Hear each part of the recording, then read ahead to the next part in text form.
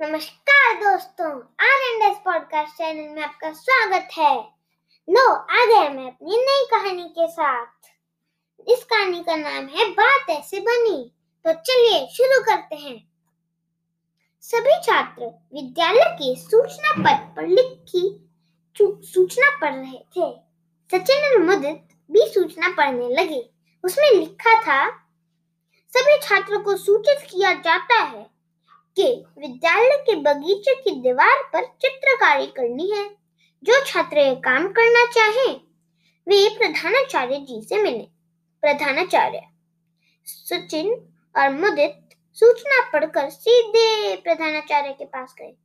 वे दोनों बहुत शरारती थे। उन्हें रचनात्मक कार्यों में लगाने के लिए प्रधानाचार्य ने यह काम उन दोनों को ही दे दिया। हमें यह काम कब करना है? मुदित ने कहा। आप दोनों को यह काम कल दोपहर 2 बजे करना है। इसके लिए रंग के डिब्बे व ब्रश पकड़ो, प्रधानाचार्य ने कहा। अगले दिन वे दीवार के पास पहुंचे। सचिन बोला, हम दीवार पर कुछ परियां बनाएंगे। तभी मुदित बोला, नहीं नहीं, हम कुछ शेर बनाएंगे। नहीं, परियां, कहते हुए सचिन ने लाल रंग का डिब्बा उठाया व ब्रश से थोड़ा लाल रंग दीवार पर फेंक दिया। मुदित भी क्यों पीछे रहता? उसने भी पीले रंग का डब्बा उठाया और ब्रश से रंग दीवार पर फेंकते हुए चलाया, नहीं, शेर। इस तरह दोनों झगड़ते हुए दीवार पर रंग फेंकने लगे।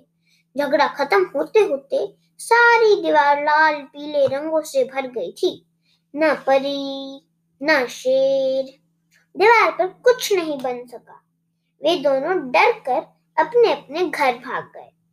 अगले दिन प्रधानाचार्य ने दीवार देखी और सचिन व मुदित को बुलवाया।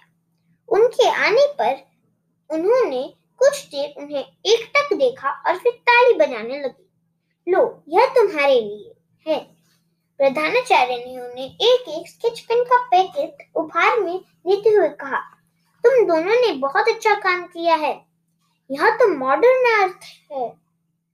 यह सुनकर बच्चों का चेहरा खिल उठा, पर मन ही मन उन्हें अपने किए पर पछतावा हुआ।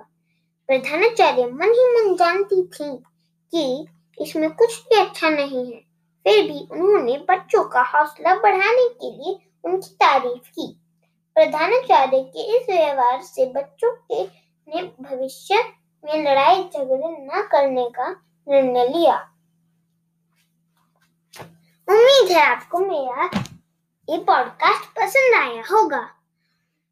तो मिलते हैं अगले रविवार को। तब तक बाय बाय, टाटा और अपना ख्याल रखिएगा।